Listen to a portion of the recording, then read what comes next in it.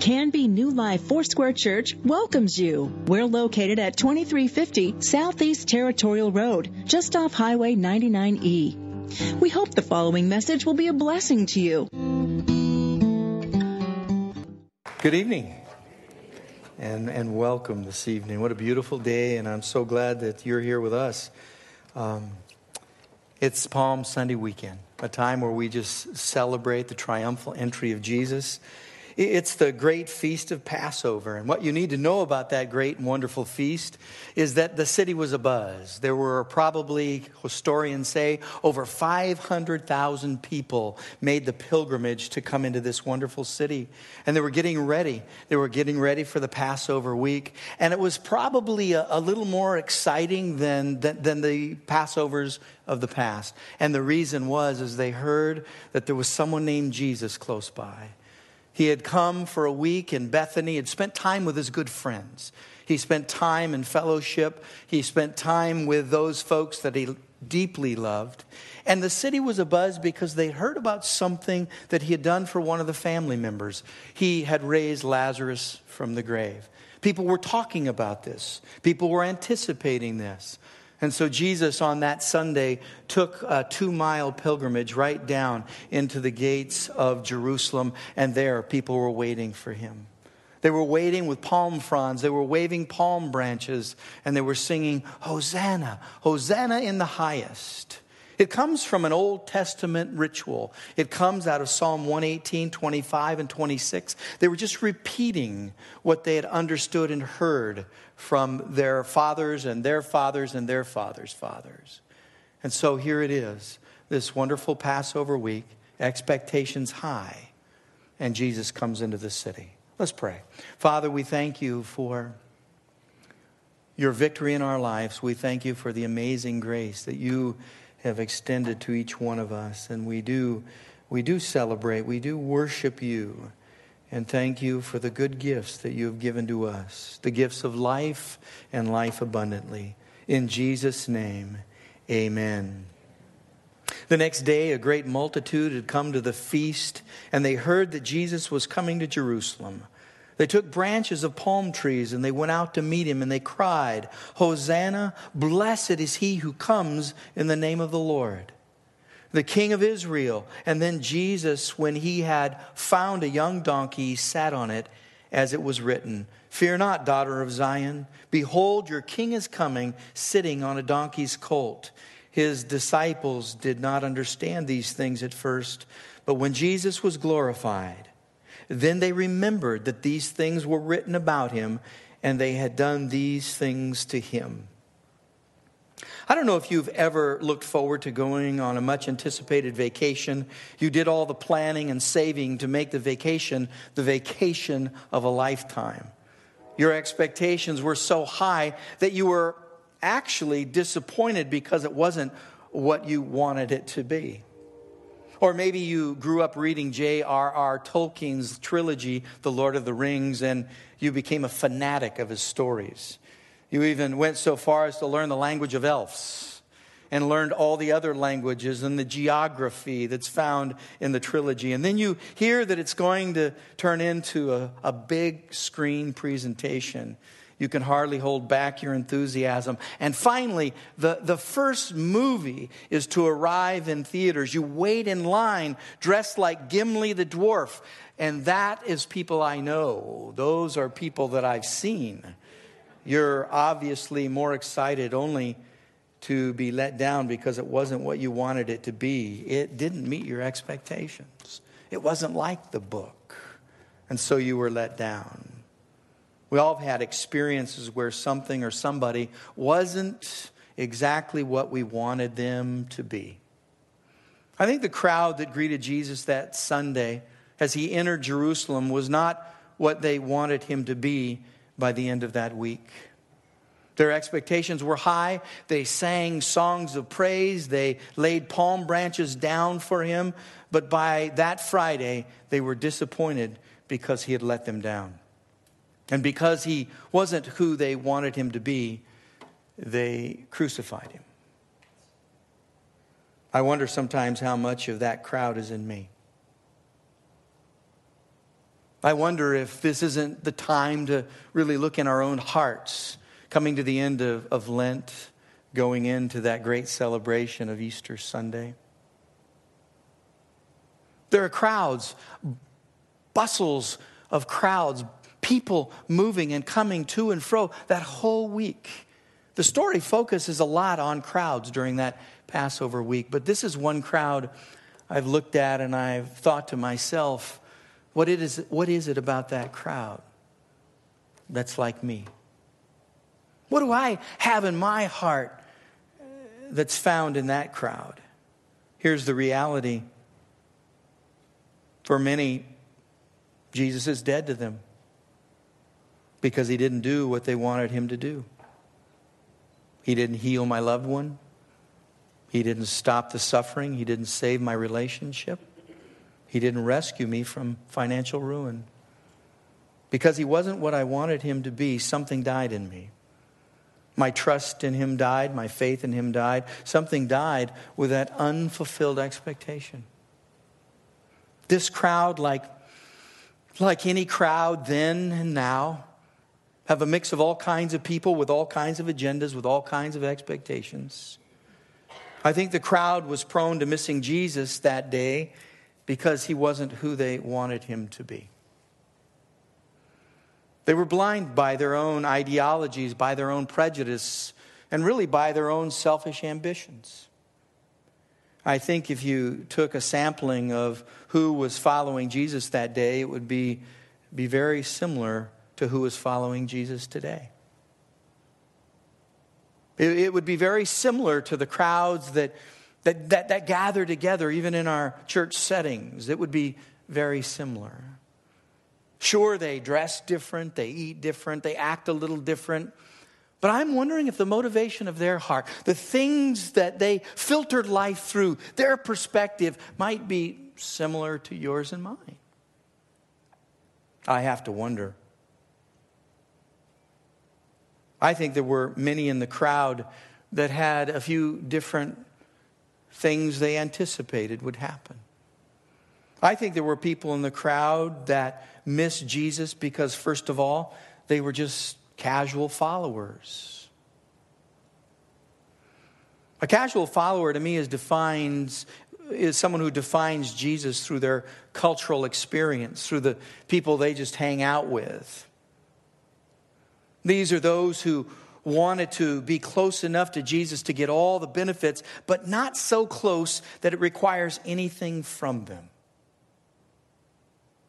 I'm certain that part of the crowd that was there on that first Palm Sunday had come from a place that they were with Jesus before in John chapter 6, when Jesus fed the 5,000 with loaves and fish. It was many of them that showed up. This was a pilgrimage. In fact, in their faith, they were required to show up. Boys, girls, men, women.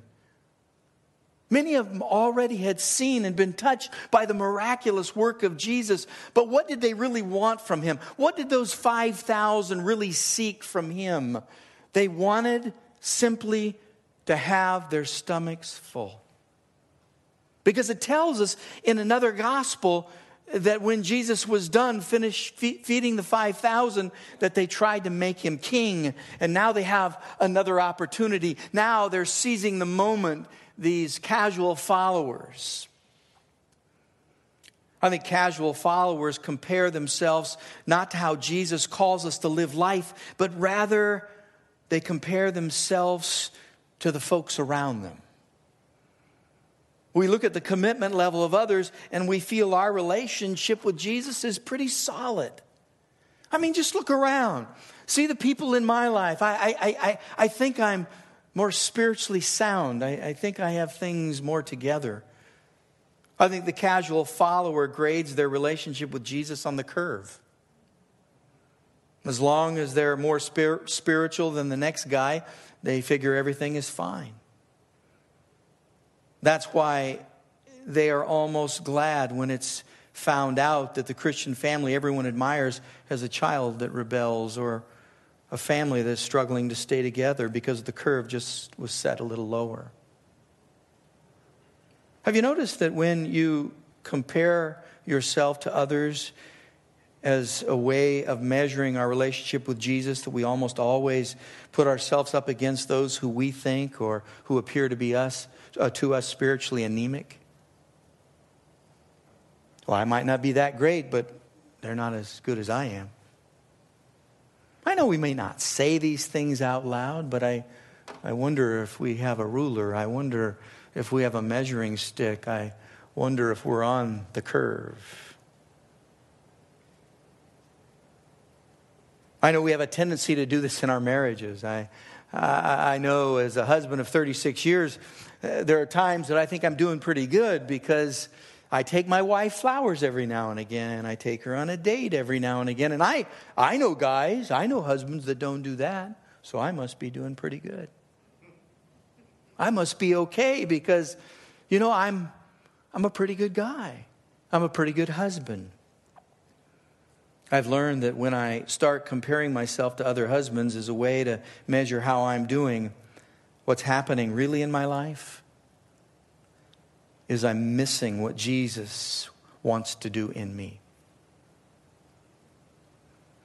Because I'm watching and seeing what's going on in your life. And that's how I gauge my life. But I know this, that Jesus wants me to pay attention to what's going on in my life. I think that's really the reason he came, didn't he? He came so that he could redeem and save us. He came to seek and save those that were lost. Individually, on purpose, because he loves us. I think that there's another kind of follower in the crowd. There's not only the casual followers, but there were certainly the religious followers. These are people in the crowd that point to their observances of religious rules and rituals as evidence that they're really followers of Jesus. Jesus confronted those kinds of leaders throughout his whole ministry. Leaders that would challenge his observance of the law. They would challenge the way that he observed the Sabbath.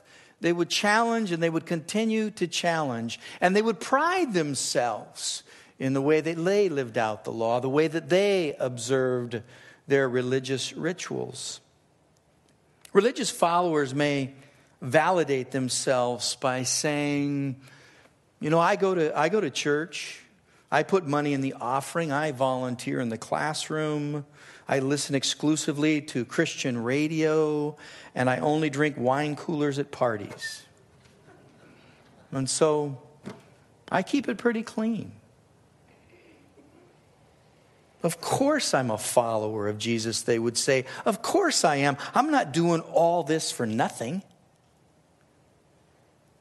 When I measure my relationship with Jesus through a church structure or denomination or a family heritage or even biblical knowledge, I am prone to miss him.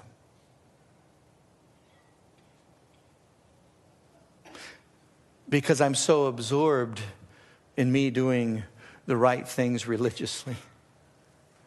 I'm so absorbed in following all the rules that are in the Bible and many of them that aren't.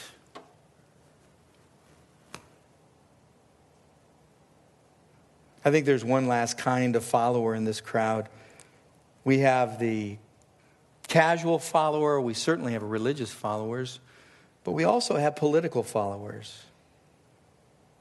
Political followers are people that expect Jesus to set them free from their tyranny. And these political followers were real and alive during the time of Christ. They wanted to be free from the oppression of the Roman government. Jesus even had a few disciples that were zealots. Judas Iscariot was a zealot. He was connected to Jesus because of his political ambition, that he wanted to follow Jesus because he felt like Jesus was his ticket to be of political importance.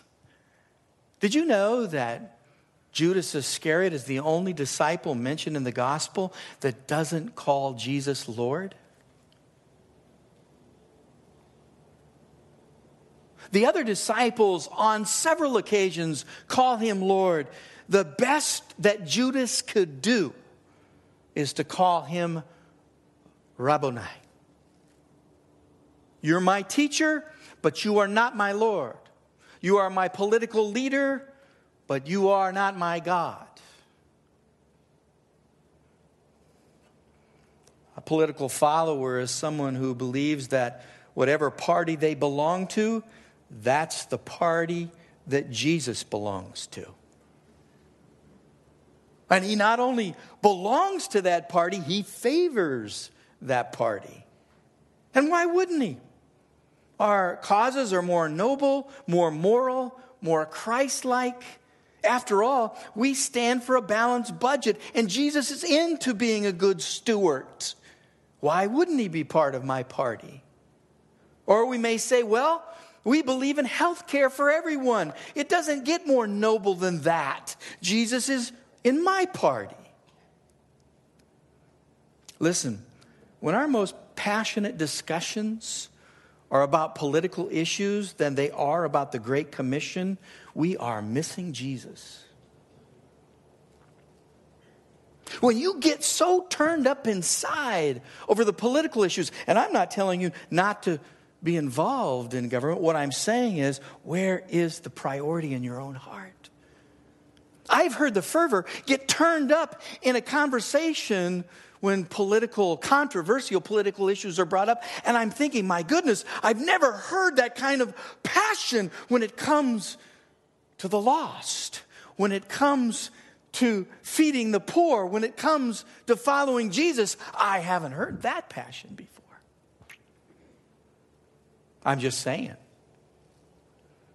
I'm just saying that it may be time for me to look at the priorities of my heart. It may be time to see Jesus in another way.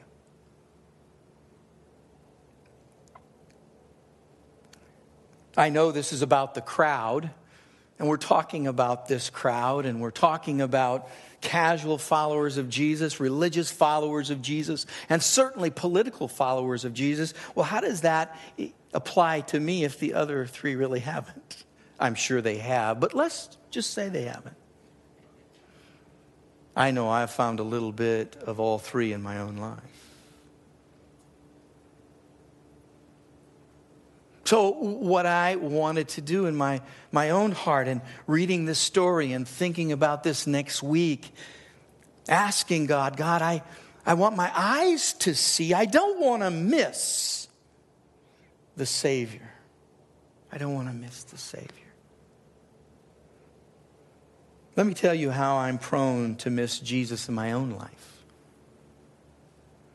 Maybe you can say the same, but I'm prone to miss Jesus in the criticism of my life if I don't let him produce humility in me. I mean, that's really getting it down to brass tacks, isn't it? Last week, I faced some criticism, and it was painful. It hurt. And, the first response that I have is to protect myself, is to go on the defensive and to look for excuses and to justify, and all those things we do when criticism comes my way. And I was in the middle of this little rant, and I said, wait, be still my soul.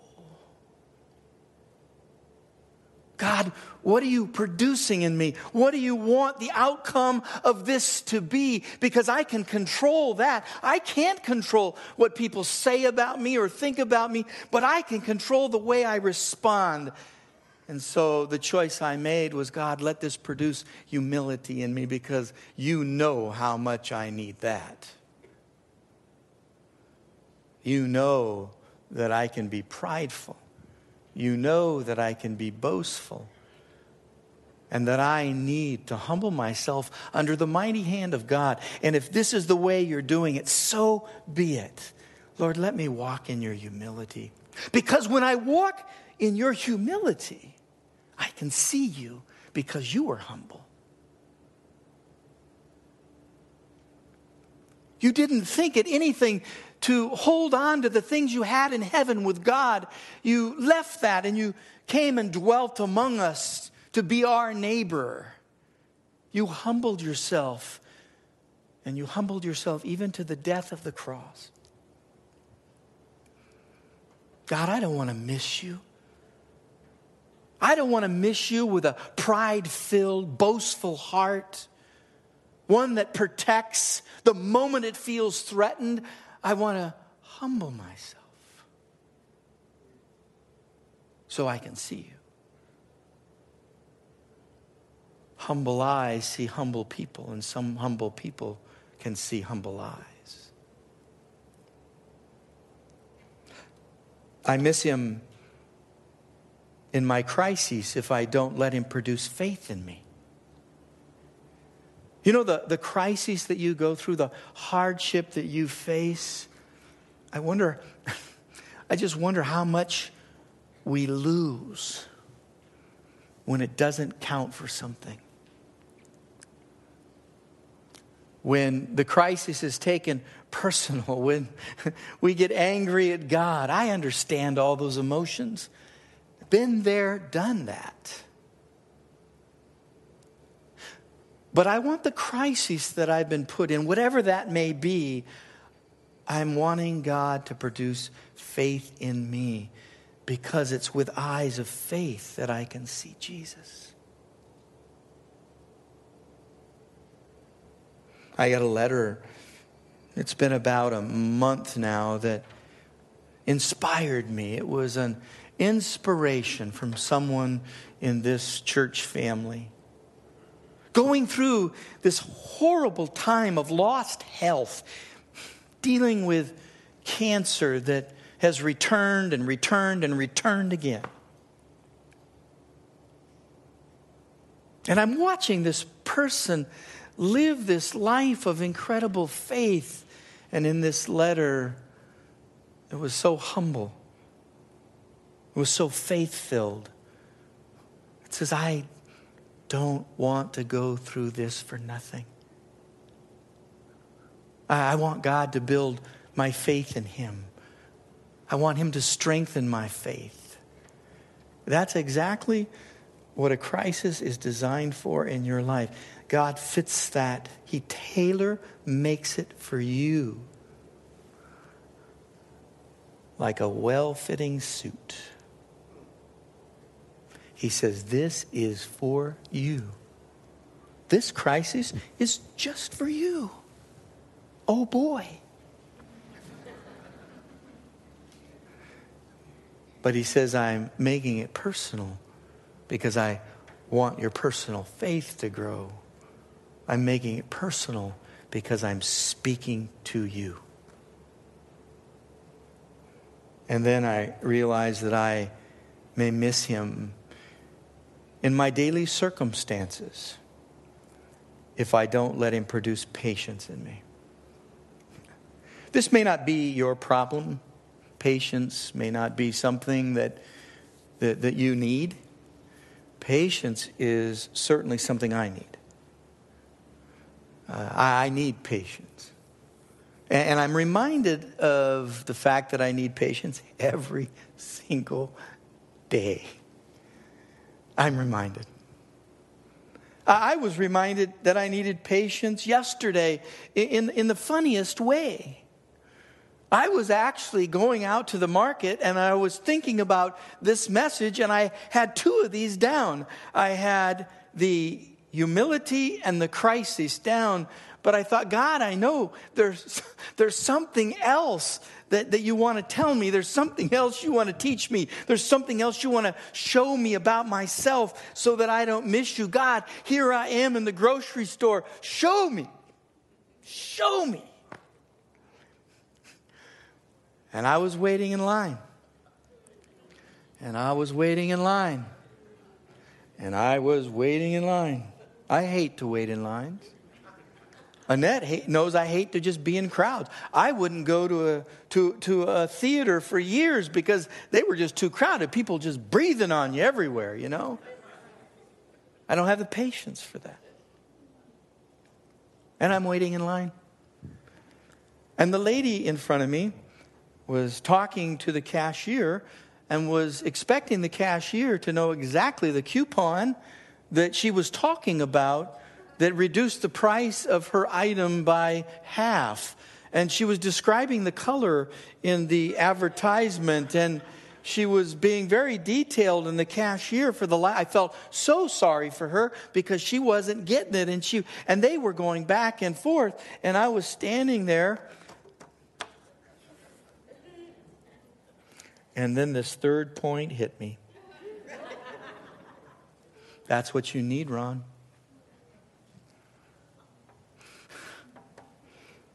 In these daily circumstances of everyday life, if you don't let me produce patience in you, you will miss me. You will not see me. They that wait upon the Lord, they will renew their strength. I want patience. I need patience. Now, don't you try my patience. You don't have to do that. God's good at it. He does a great job. He always finds ways, and He finds tailor-made ways. Because what may bring patience about in me might not always bring it about in you. And that's why I need Jesus in my life. I don't want to miss Him this week. I don't want to fall into the same traps that the crowd did on that Passover week. They kept missing Him and missing Him. It's important that I ask myself, what kind of follower am I? It's important that I ask myself, am I missing Jesus because He's not what I want Him to be? Do my expectations blind me to seeing Jesus? But here's what I know. If I let Jesus produce humility, faith, and patience in me, I will see Him for who He really is. He is our suffering and then resurrected Lord. That's how I want to see Him. And listen, let me say this to you. If you think you have been disqualified from this game because you're not really good at any of this, that you're looking at this saying, man, I'm just a preschooler when it comes to this faith journey, this devotion to Christ. I just don't get it all. That's all right. Listen, He's not asking you to live a perfect devotion to Him. He is asking that you live in a growing devotion to Him. That every step of the way, you're saying, how, Lord, do you want me to grow in my criticism,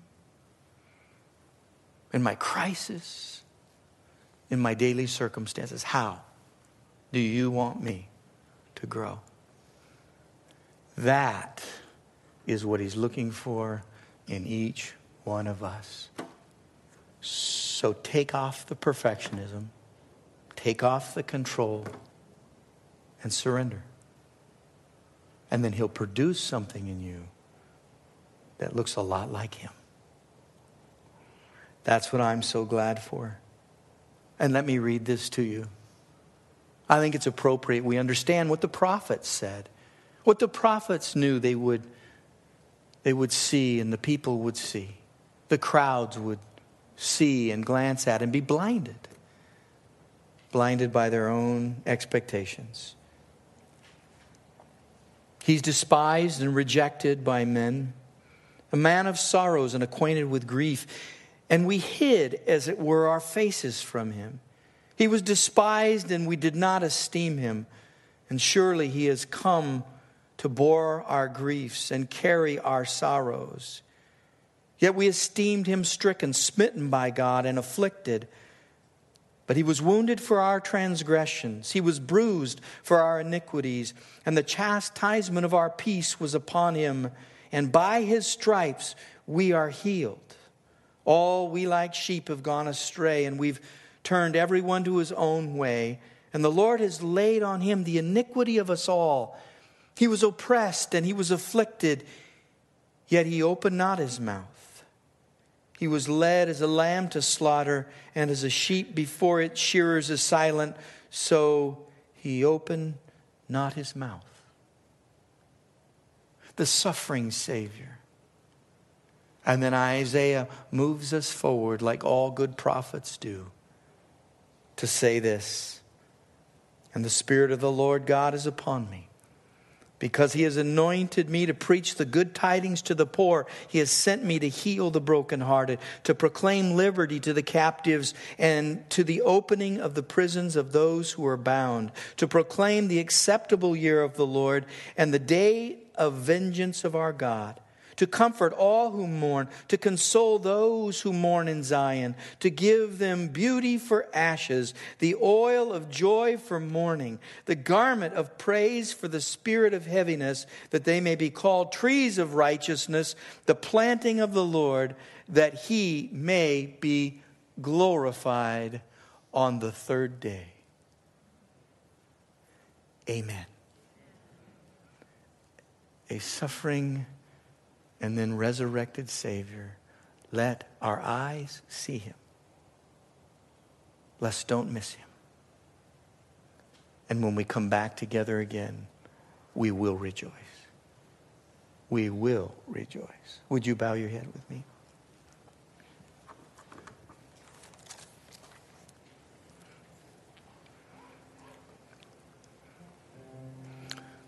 Father, I confess that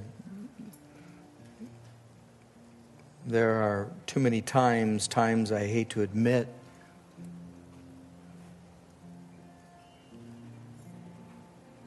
that I wanted you to be something for me that was not what I needed. You know what I need. And that I expected you to do something, and my expectations weren't fulfilled. But you're the God who reigns. You're the God who rules. You're the God who's victorious. And your ways are far above my ways. Your thoughts are far above my thoughts. And I don't always understand the way that you work. But this one thing I know: you came to seek and save the lost, of which I was one. Thank you. And you have permission to continue to work in my life to produce humility through criticism, faith through the crises, and patience through my daily circumstances. This I ask, so that I would not miss you, so that my eyes would be open to you. Let our eyes be open this week. Let our eyes be open to see you. In Jesus' name we pray. And we say, amen.